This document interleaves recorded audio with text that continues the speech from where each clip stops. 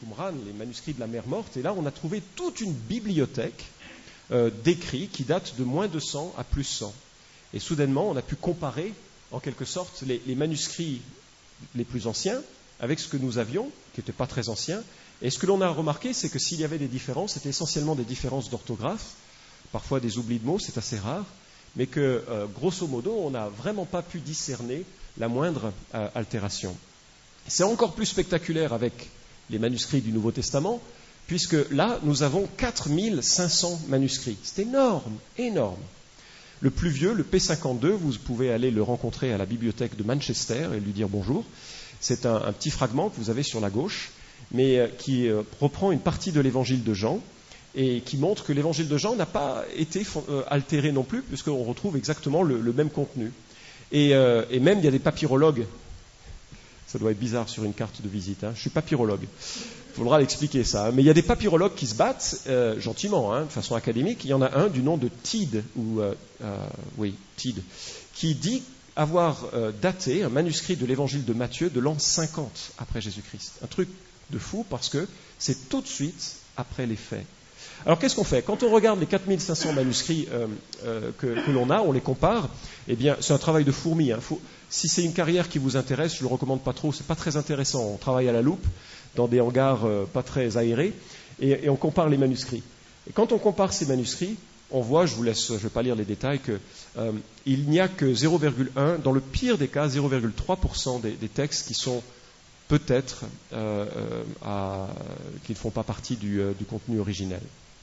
Alors, par rapport à d'autres livres de l'Antiquité, c'est vraiment quelque chose de phénoménal, la différence que nous trouvons en termes du nombre de manuscrits et en termes de qualité du texte actuel. Alors, je vous livre ma dernière remarque. Non seulement la Bible, elle ne ment pas, non seulement je ne crois pas qu'elle soit trafiquée, mais en plus, et c'est la beauté, c'est qu'elle transforme la vie. Je ne suis pas né dans un environnement où on aimait la Bible, on était plutôt opposé à tout ça.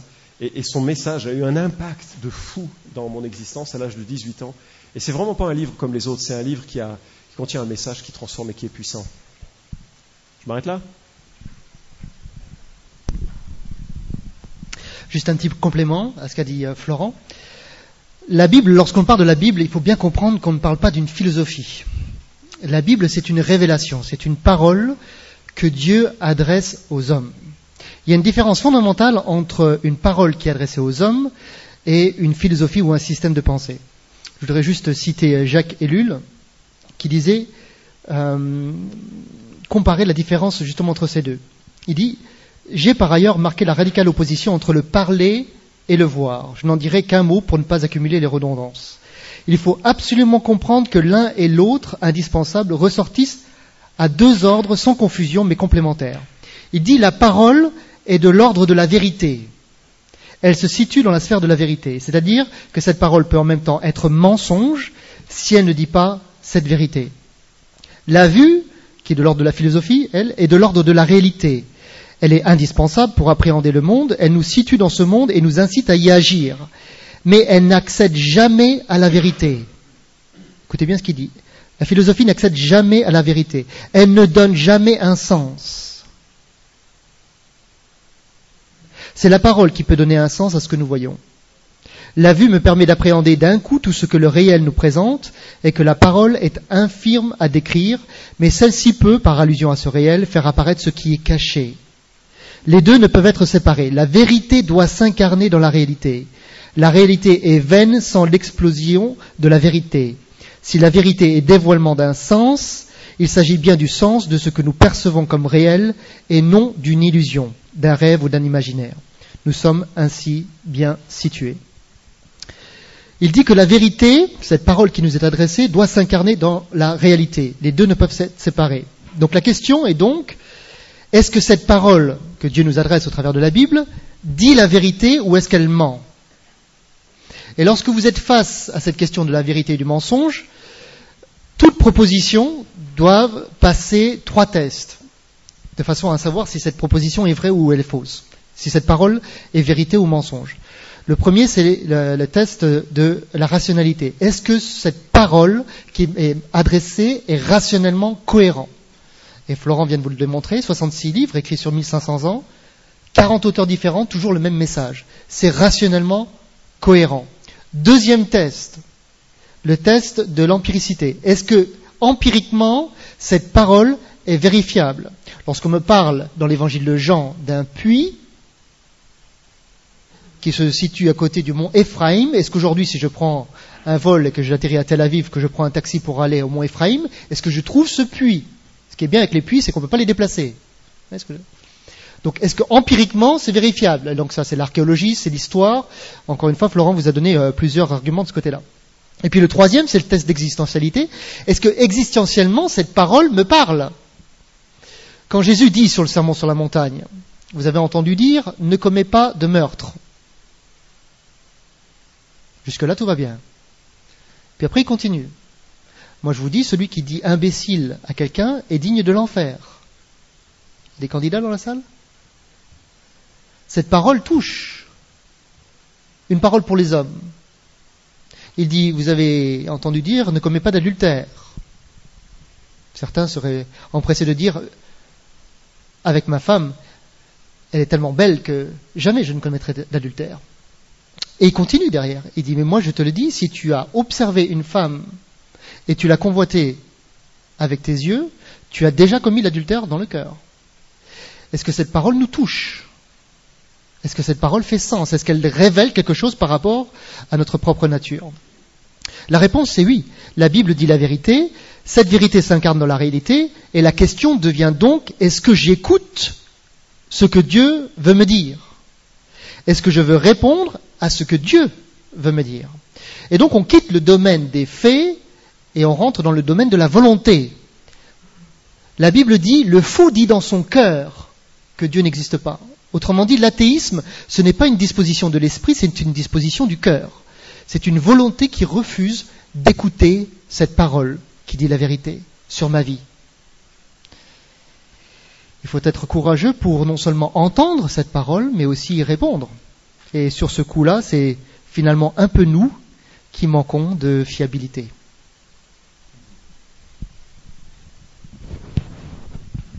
Je vous avais dit que c'est... Merci. Nous allons maintenant passer au temps de questions-réponses. Donc si vous avez des questions, n'hésitez pas, ça a été un peu dense, donc j'imagine que vous avez des questions. À mon avis, ils ont plus peur que vous de savoir quelle question va être posée, que vous avez peur de poser la question, donc allez-y.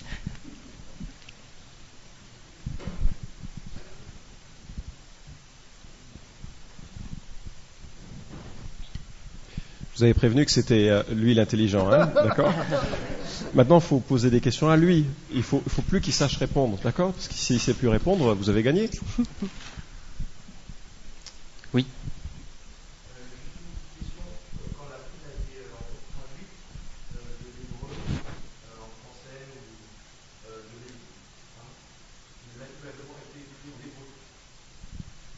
Alors, pour l'Ancien Testament, en hébreu et en araméen, quelques sections sont en araméen, et pour le Nouveau Testament, en grec.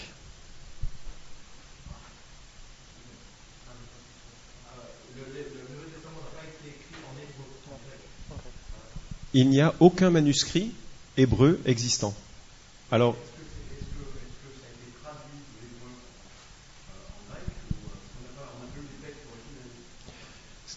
c'est exact. Alors, ce qui nous fait croire que ça n'a pas été écrit en hébreu, c'est que si Matthieu, par exemple, qui était un juif, comme tous les auteurs de la Bible, peut-être à l'exception de Luc, c'est pas certain, mais si Matthieu avait écrit son évangile en hébreu, dans un monde juif, cet évangile-là aurait été recopié en hébreu et on en aurait des dizaines de manuscrits. Or, parmi les 4500 manuscrits du Nouveau Testament, on n'en a aucun en hébreu.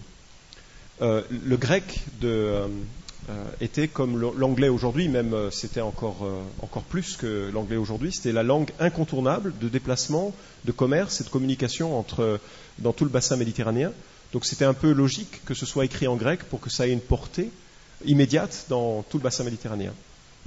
Aussi à l'époque, il y avait une traduction de l'Ancien Testament qui était en grec, qu'on appelle la version de la Septante, et qui circulait de manière assez importante dans le bassin méditerranéen. Et généralement, les Juifs avaient un espèce de best-of, si vous voulez, de toutes les citations les plus sympas de l'Ancien Testament. Et c'est généralement ça qu'ils apprenaient.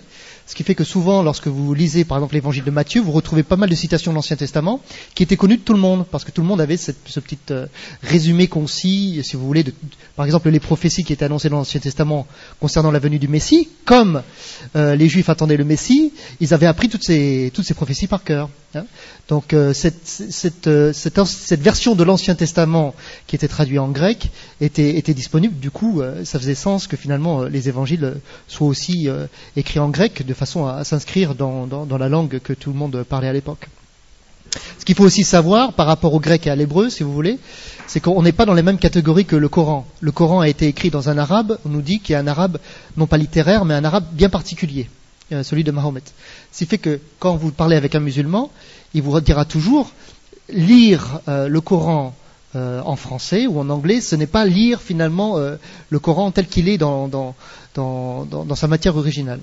Alors que pour la Bible, on n'est pas dans ce critère-là. Et l'hébreu, c'est rien de sorcier. En fait, c'est un patois cananéen. Si vous apprenez l'hébreu, c'est bête comme la lune. Hein, c'est sujet, verbe, complément. Pour le grec, c'est pareil. Le grec, c'était aussi un espèce de dérivé du grec littéraire, mais qui était parlé par les gens dans la rue de tous les jours. Ce qui fait qu'en fait, la Bible, la façon dont elle a été écrite, peut se traduire dans n'importe quelle culture. Il n'y a pas besoin de faire des sauts d'obstacles pour essayer de traduire des nuances qui en fait ne sont pas là dans le texte. De même que la poésie hébraïque, ça c'est formidable.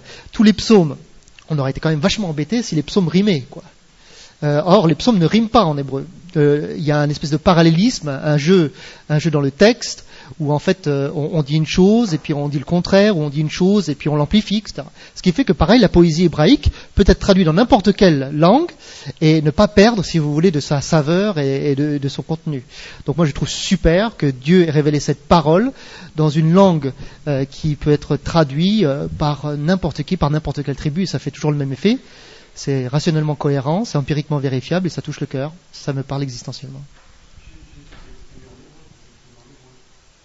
Alors non, Jésus, il était plutôt, lui, il parlait plutôt en araméen, parce que c'était en fait la langue palestine. Mais si vous voulez, à l'époque, il y avait 3 langues. Si vous avez vu le film La Passion de Christ, il est tout tourné en araméen. Mais vous aviez à l'époque le grec, le latin et l'araméen qui circulait. Simplement, si vous voulez, le grec était le véhicule, comme tu disais Florent, la langue commerciale, si vous voulez. Au jour d'aujourd'hui, vous allez en Afrique, si vous parlez l'arabe, vous pouvez circuler du nord de l'Afrique jusqu'au sud de l'Afrique, parce que c'est une langue qui est porteuse et qui traverse, si vous voulez, les différents champs sémantiques. Donc c'est pour ça qu'en fait l'évangile et puis les autres lettres du Nouveau Testament ont été écrits en grec de façon à ce que ça puisse traverser les frontières de manière immédiate, quoi. C'était surtout pour propager cette bonne nouvelle le plus rapidement possible, si vous voulez.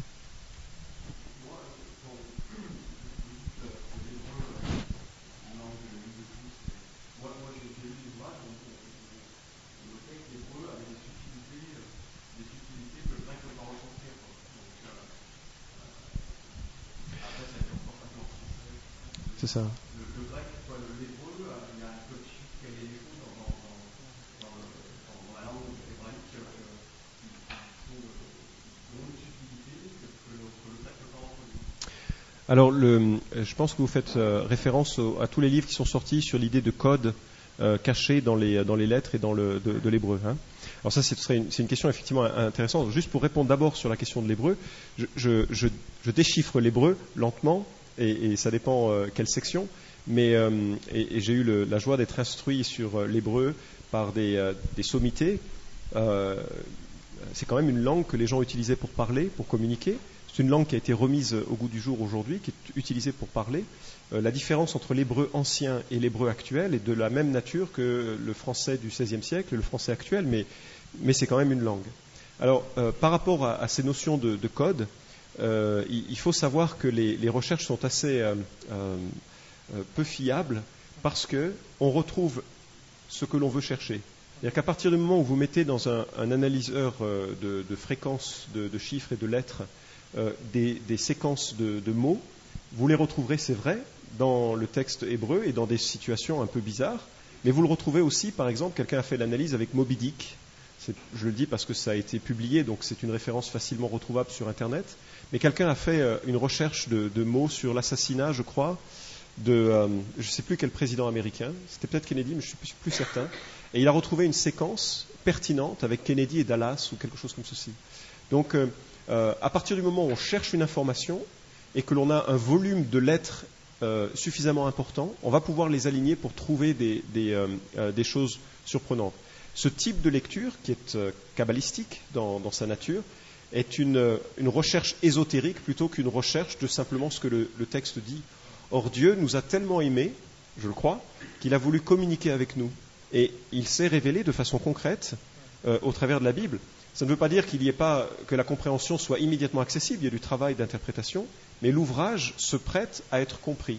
Et si vous allez tout à l'heure dans mon bureau, on peut regarder quelques textes hébreux et regarder comment ça se lit, et c'est une grammaire, c'est un vocabulaire, et à ce titre, il s'analyse et se comprend très bien. Alors, très bien par des gens aussi qui ont l'habitude de traiter ces textes. Je ne suis pas un spécialiste, mais je puis lire, et il n'y a pas à lire avec un souci de lire entre les lignes. Voilà.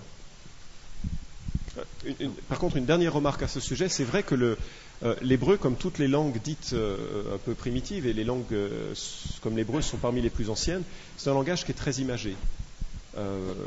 Et le dire ne veut pas dire qu'il y a des choses ensuite cachées derrière, mais c'est vrai que le langage est très imagé. Puis il faut aussi savoir quand même que l'Ancien Testament a été écrit sur une période de 1500 ans, et donc la langue évolue. Je veux dire, le français a évolué là en 4 siècles, vous imaginez, en 15 siècles. Donc souvent c'est très rapide d'un point de vue linguistique de prendre quelque chose de la Genèse, de le comparer avec quelque chose qui se trouve dans le livre d'Ésaïe, parce qu'on fait une violation d'un point de vue linguistique, on traverse 11 siècles et on dit que les mots ont toujours le même champ sémantique, quoi. Donc il vaut mieux travailler, si vous voulez, d'un point de vue linguistique, l'hébreu dans des corpus, dans des corpus de textes qui font référence à une même date. Et tout ce travail, si vous voulez, de numérologie, etc., on rentre un petit peu dans la science-fiction, et d'un point de vue purement linguiste, ça tient pas vraiment la route, quoi. Très bien, merci. On m'indique une question d'un internaute.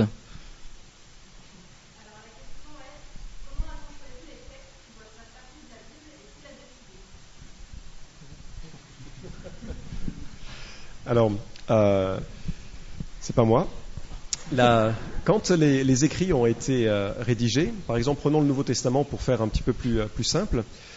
Quand les écrits ont été rédigés, ils ont vite été recopiés, à la hâte, souvent à cause des persécutions, et il fallait faire vite.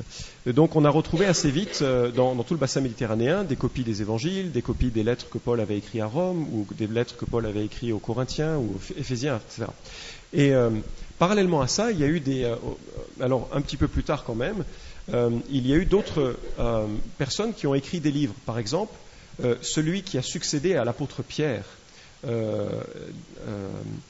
dans la pensée catholique habituelle, c'est pas tout à fait exact, mais celui qui a succédé à l'apôtre Pierre, Clément de Rome, a écrit une lettre aux Corinthiens qui était vraiment super. Et donc il fallait se poser la question, est-ce qu'on va accepter ce que Clément de Rome a écrit, ou est-ce qu'on doit se limiter à quelque chose? Et donc il y a vraiment eu un souci, il fallait répondre à cette question. Deuxième problème, en l'an 85, il y a eu une attaque martionne, pas martienne. Marcion était un gnostique qui refusait certains textes de la Bible. À la fin du 1er siècle déjà, il disait « Je n'aime pas cet évangile, je n'aime pas cette lettre, je n'aime pas ce document, donc moi je vais créer un mouvement qui ne s'appuiera que sur l'évangile de Luc et que sur un certain nombre d'autres écrits qu'il a choisis. » Et pour les églises, il y avait donc cette question, mais alors, on va s'appuyer sur quoi? Il n'y a eu aucun concile, aucune décision qui a été prise, mais un consensus qui a émergé en disant, d'abord, on va lire ce qui a été écrit par des apôtres, c'est-à-dire des gens qui ont marché avec Jésus pendant un certain nombre d'années, parce que c'est fiable. Ces gens-là, ils ont vu Jésus, ils ont entendu Jésus, ils ont passé du temps avec lui, et donc c'est fiable. Donc le premier critère qui a été retenu, c'était le fait que les auteurs étaient apôtres. Le deuxième critère qui a été retenu, c'était qu'ils étaient en lien avec des apôtres. Luc, par exemple, n'était pas un apôtre. Il a écrit l'évangile de Luc en faisant des recherches historiques. Et il a écrit le livre des Actes des apôtres en faisant des recherches historiques. Mais comme il travaillait beaucoup avec l'apôtre Paul, son écrit a eu un poids immédiat, universel, et c'est le troisième critère qui a prévalu à la sélection de ces textes, c'est que ces écrits devaient être universellement reconnus. Et c'est ça le miracle. Je vous explique. Ceux qui connaissent un peu comment les églises fonctionnent savent que pour que deux églises soient d'accord sur quelque chose, il faut beaucoup de temps.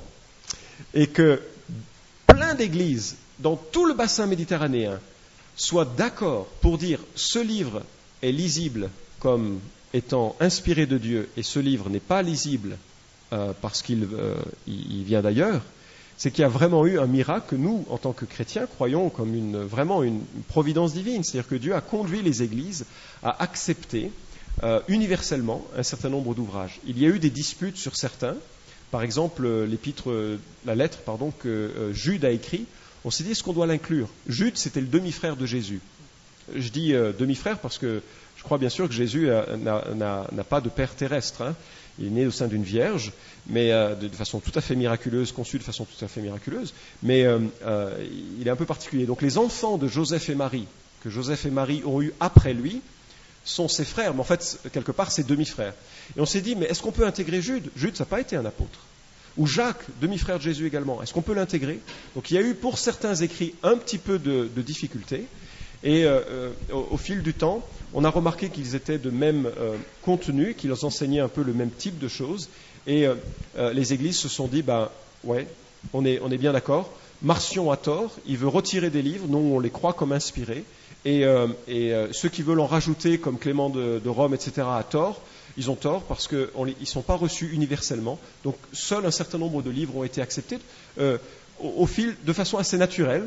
Et puis, les choses se sont donc figées. Et lorsque les gnostiques ont voulu rajouter des évangiles, les évangiles gnostiques, l'Église a dit, d'abord, ils n'apportent rien d'intéressant. Et en plus, ils sont écrits bien plus tard, après. Nous, on est contents avec ce que Dieu nous a laissé, et c'est devenu le Nouveau Testament. Oui.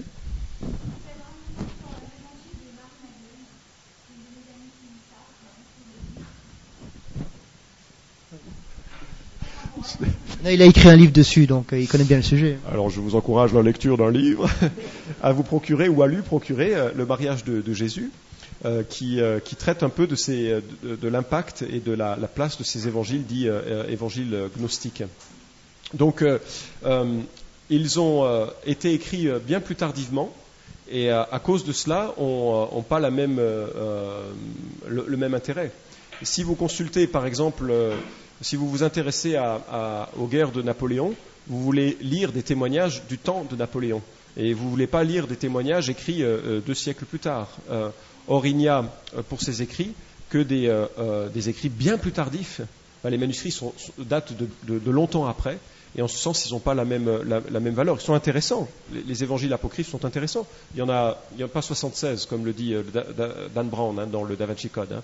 Il y en a au plus grand maximum, il y en a 2 fois 12, 24 peut-être, et tous, enfin on peut les classer, on peut aller plus en détail, mais ils n'offrent rien de plus. Ils ont été écrits beaucoup plus tardivement, et surtout ils ont été écrits dans une logique gnostique, c'est-à-dire de défendre une autre religion. Donc leur approche n'a pas le même objectif que les évangiles qui veulent retracer une vie. Oui. D'où il vient Dieu ? Ça, c'est une bonne question. Tu as quel âge ? 9 ans. Ah ben. Comme mon fiston, Jojo, il vient juste d'avoir 10 ans. D'où vient Dieu ? Qui c'est qui a créé Dieu, d'accord ? Ça, c'est une question que tous les enfants posent. Et puis, il y a un grand enfant qui s'appelle André Comte-Sponville. C'est un monsieur qui est très très intelligent. Et il a posé la même question. Tu vois ? D'où vient Dieu ? En fait, Dieu, il a toujours existé. Ah, c'est fou cette histoire. Hein ? Dieu, il a toujours été là.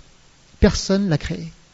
Et c'est parce qu'il a toujours été là qu'il a pu un jour se dire, ben moi, tiens, j'ai envie de créer un petit bonhomme comme toi, et puis une petite dame, etc. Et puis j'ai envie de partager mon amour et mon histoire avec eux, quoi. Et tu vois. Et donc quand on parle de Dieu, ben Dieu c'est quelqu'un qui, il est là depuis. Et puis il nous invite à rentrer dans son histoire. Et ce qui est super, c'est qu'il nous invite à rentrer dans une histoire qui va continuer. Tu vois, il y a des gens, on va en parler après, qui ont peur de la mort, tu sais, parce qu'ils pensent que si on meurt, l'aventure elle s'arrête. Et ben Dieu, lui, qui est plus fort que la mort, il te dit, tu sais, si tu rentres dans mon aventure, tu vivras à jamais. C'est fou cette histoire, hein. Mon père, il disait toujours, l'éternité c'est long, surtout vers la fin. Mais il n'y a pas de fin, tu vois, avec Dieu c'est tout le temps.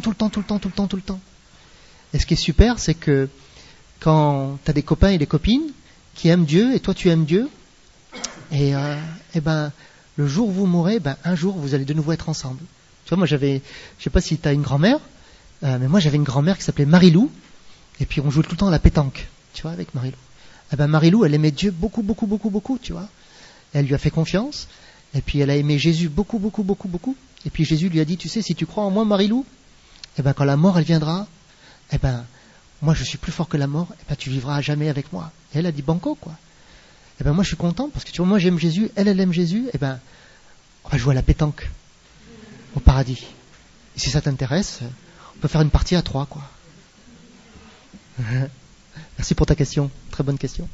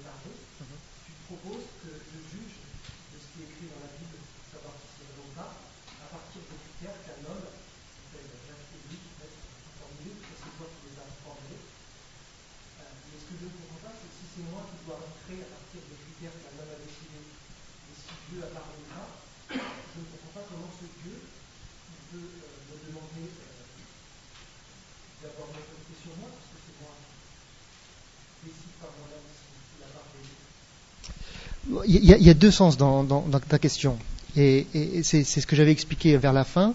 Il faut faire la différence entre tester cette parole et se soumettre à cette parole. Et ça, c'est vraiment fondamental de faire la différence entre les deux. Dieu ne nous demande pas de croire dans des choses qui n'existent pas. Donc du coup, la parole qui nous dit, on peut la tester. On peut la tester. Et les 3 tests que j'ai donnés, c'est pas Jacques Ellul, mais je veux dire par exemple le test de cohérence, de rationalité, c'est Aristote qui l'a donné à l'époque. C'était lui qui disait, avant de jeter un livre, donnez au moins une chance à l'auteur de se défendre. Et disait, si l'auteur dit quelque chose qui est cohérent, ben écoutez-le, quoi. Bon.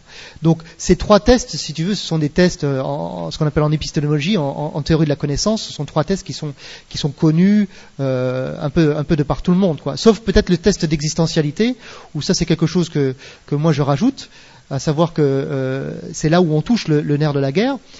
Quelqu'un me dit quelque chose, bon, je l'écoute, c'est sûrement vrai, mais est-ce que je vais me plier à cette parole-là? Et c'est là où on quitte la sphère des faits et qu'on tombe dans la sphère de la volonté. C'est pour ça que je disais que dans la Bible, il est dit que le fou dit dans son cœur que Dieu n'existe pas. C'est-à-dire que l'athéisme, c'est pas une disposition de l'esprit, c'est une disposition du cœur. Moi, ce que je remarque, c'est que les gens qui ont des questions par rapport à la Bible, très vite, ils se rendent compte que la Bible n'a aucune difficulté.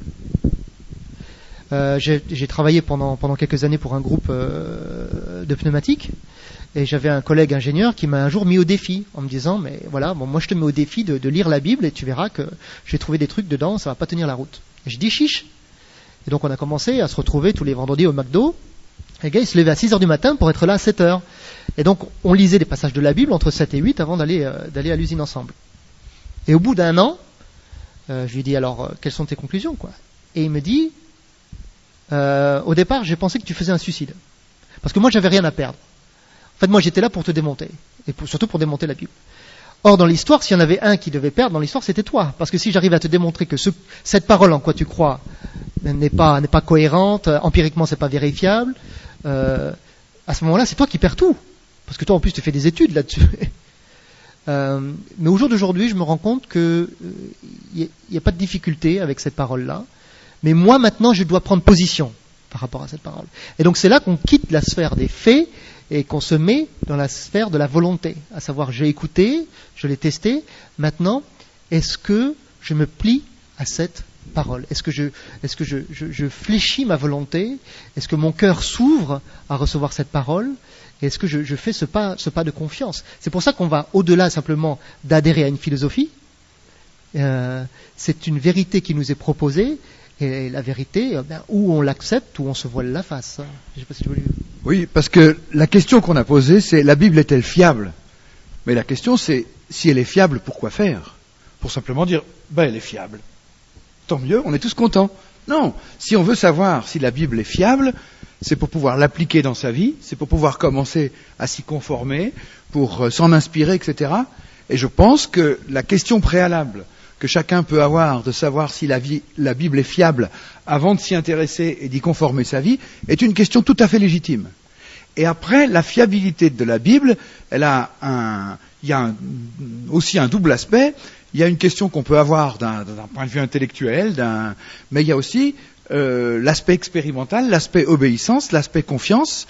C'est au fur et à mesure que je lis la Bible, que je m'attache à la mettre en pratique, que je vais découvrir pour moi-même la fiabilité de la Bible.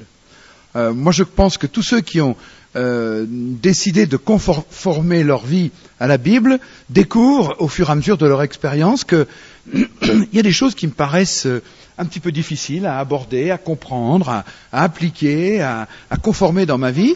Mais voilà, je crois que Dieu se révèle dans la Bible, donc je suis porté et poussé à conformer ma vie. Et c'est en pratiquant qu'on découvre, mais finalement, la Bible est fiable parce qu'elle est digne de ma confiance. Et les occasions où j'ai mis en jeu ma confiance ont été vérifiées dans mon expérience derrière. Parce que si c'est pour simplement démontrer d'une manière abstraite et sans conséquence que la Bible est fiable, c'est pas très intéressant. Une autre question d'un internaute.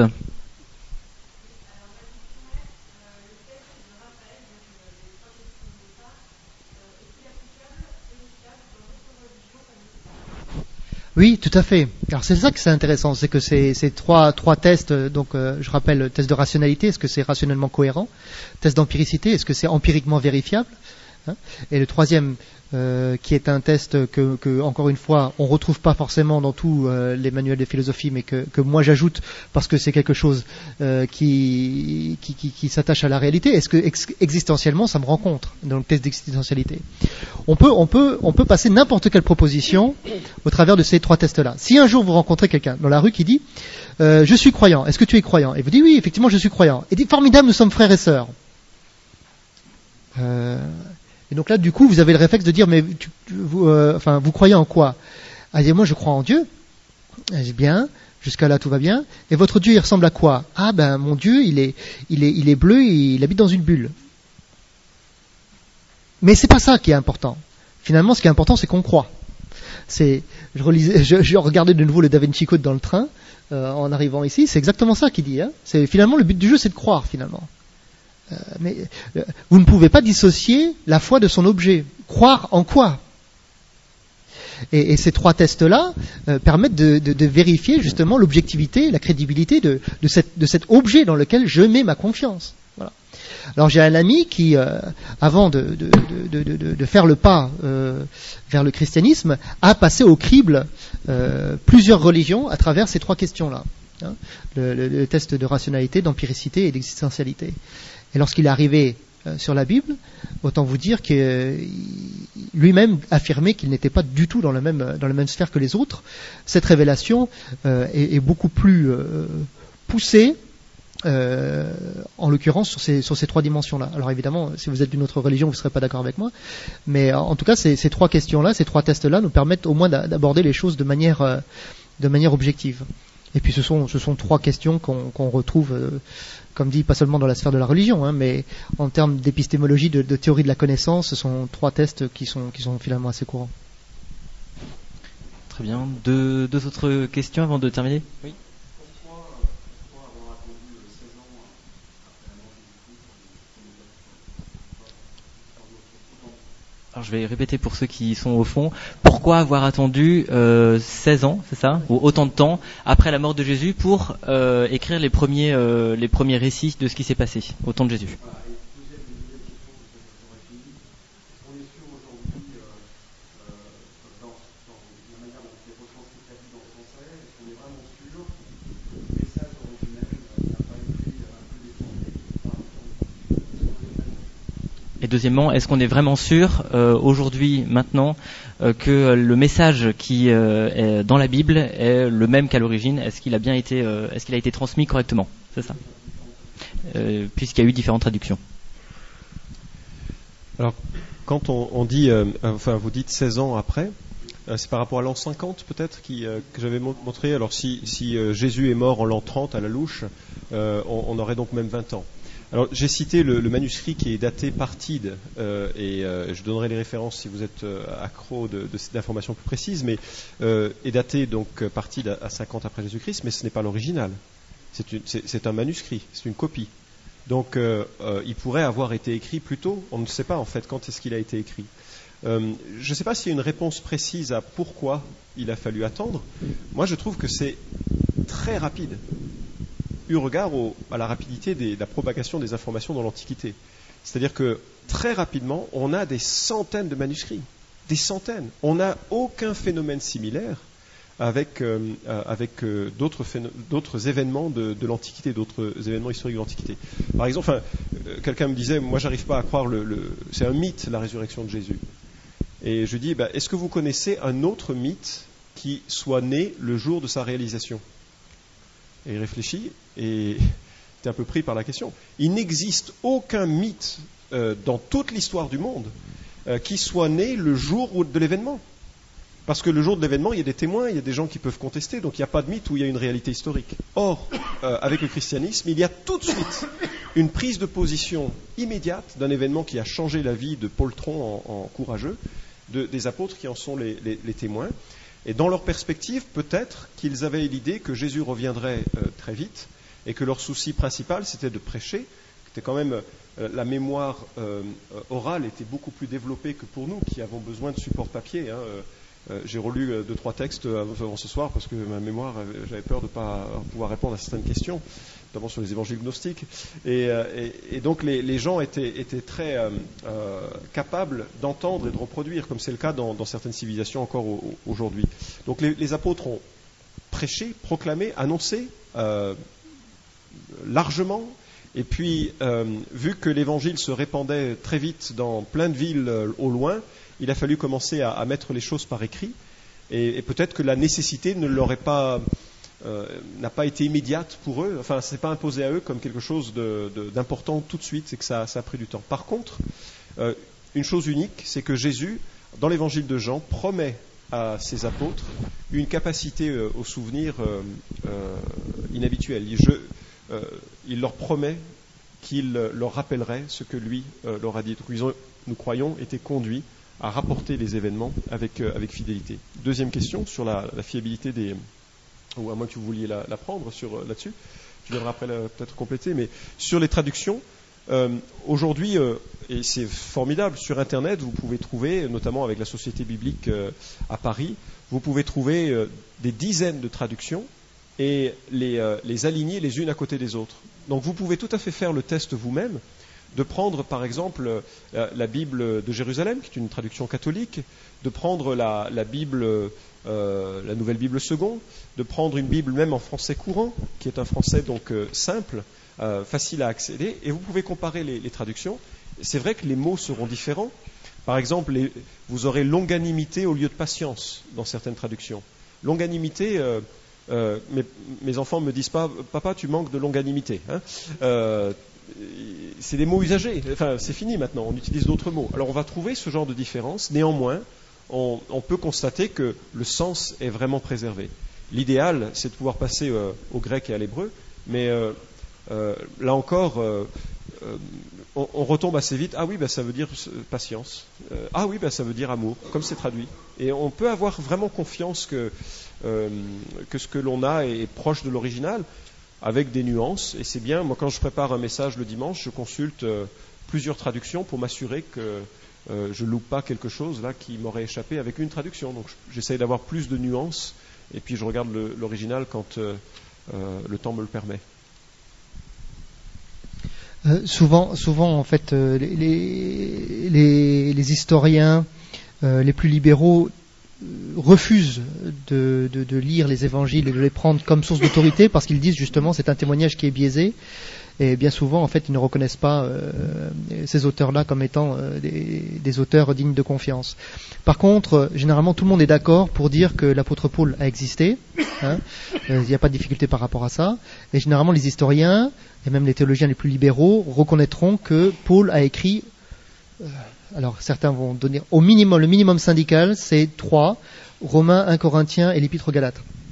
Et ce qui est intéressant, lorsqu'on regarde l'Épître aux Galates, dans le premier chapitre, verset 3, 18, il nous dit que Paul lui-même, 3 ans après sa conversion, est monté à Jérusalem pour faire la connaissance de Céphas. Céphas, c'est Pierre. Et il a demeuré avec lui pendant 15 jours. Et il vit aucun des autres apôtres, si ce n'est Jacques, le frère du Seigneur. Et puis, voilà. Donc vous avez Pierre et puis vous avez Jacques, 2 témoins de la résurrection. D'accord ? Ensuite, il dit que 14 ans après, il remonte à Jérusalem.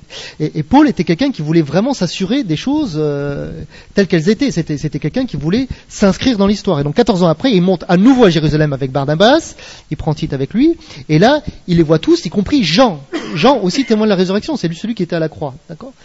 Et donc, rien qu'avec ce passage-là, si vous voulez, vous voyez que Paul, qui était quelqu'un qui avait la tête sur les épaules, qui a existé, qui a écrit minimum syndical au moins 3 de ses lettres, et personne va le nier, était quelqu'un qui a rencontré les apôtres, qui leur a posé des questions, et dans ces écrits à 2 reprises, Philippiens et dans Corinthiens, on va retrouver des hymnes de l'Église primitive, et certains historiens vont dire que ce sont des hymnes qui chantaient directement après la résurrection.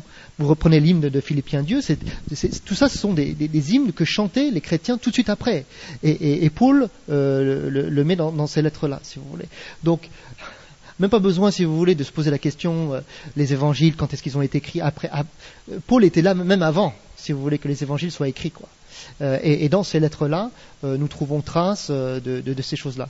Donc s'il n'y avait que, si vous voulez, les évangiles sur lesquels Paul avait construit lui-même sa théologie, ça aurait été une difficulté. Mais là, on voit que son travail d'historien a précédé même les écritures des évangiles, si vous voulez, et que les textes de cantiques de l'Église primitive prédate même, si vous voulez, les écritures des évangiles. Donc on est dans une cohérence complète de l'histoire. Maintenant, là où les historiens, les théologiens ne seront pas d'accord, c'est sur la question de la résurrection. Mais tous, à cause de ces textes-là, vous diront que, effectivement, les choses se sont passées comme ça. Il y avait un homme qui s'appelait Jésus, qui a été crucifié. Maintenant, la question, c'est est-ce qu'il est ressuscité des morts ou pas ? Voilà. Donc tout ça pour vous dire qu'il y a de la marge. On n'est pas simplement obligé de se poser la question des évangiles. Il y a d'autres matières qui nous permettent justement de remplir les 3 tests dont on parlait. Merci. Le temps tourne. Donc peut-être une dernière question rapidement. S'il n'y a pas de dernière question, moi j'en ai une, parce que finalement on a parlé de la Bible, on a parlé de sa fiabilité. Il y avait une question ?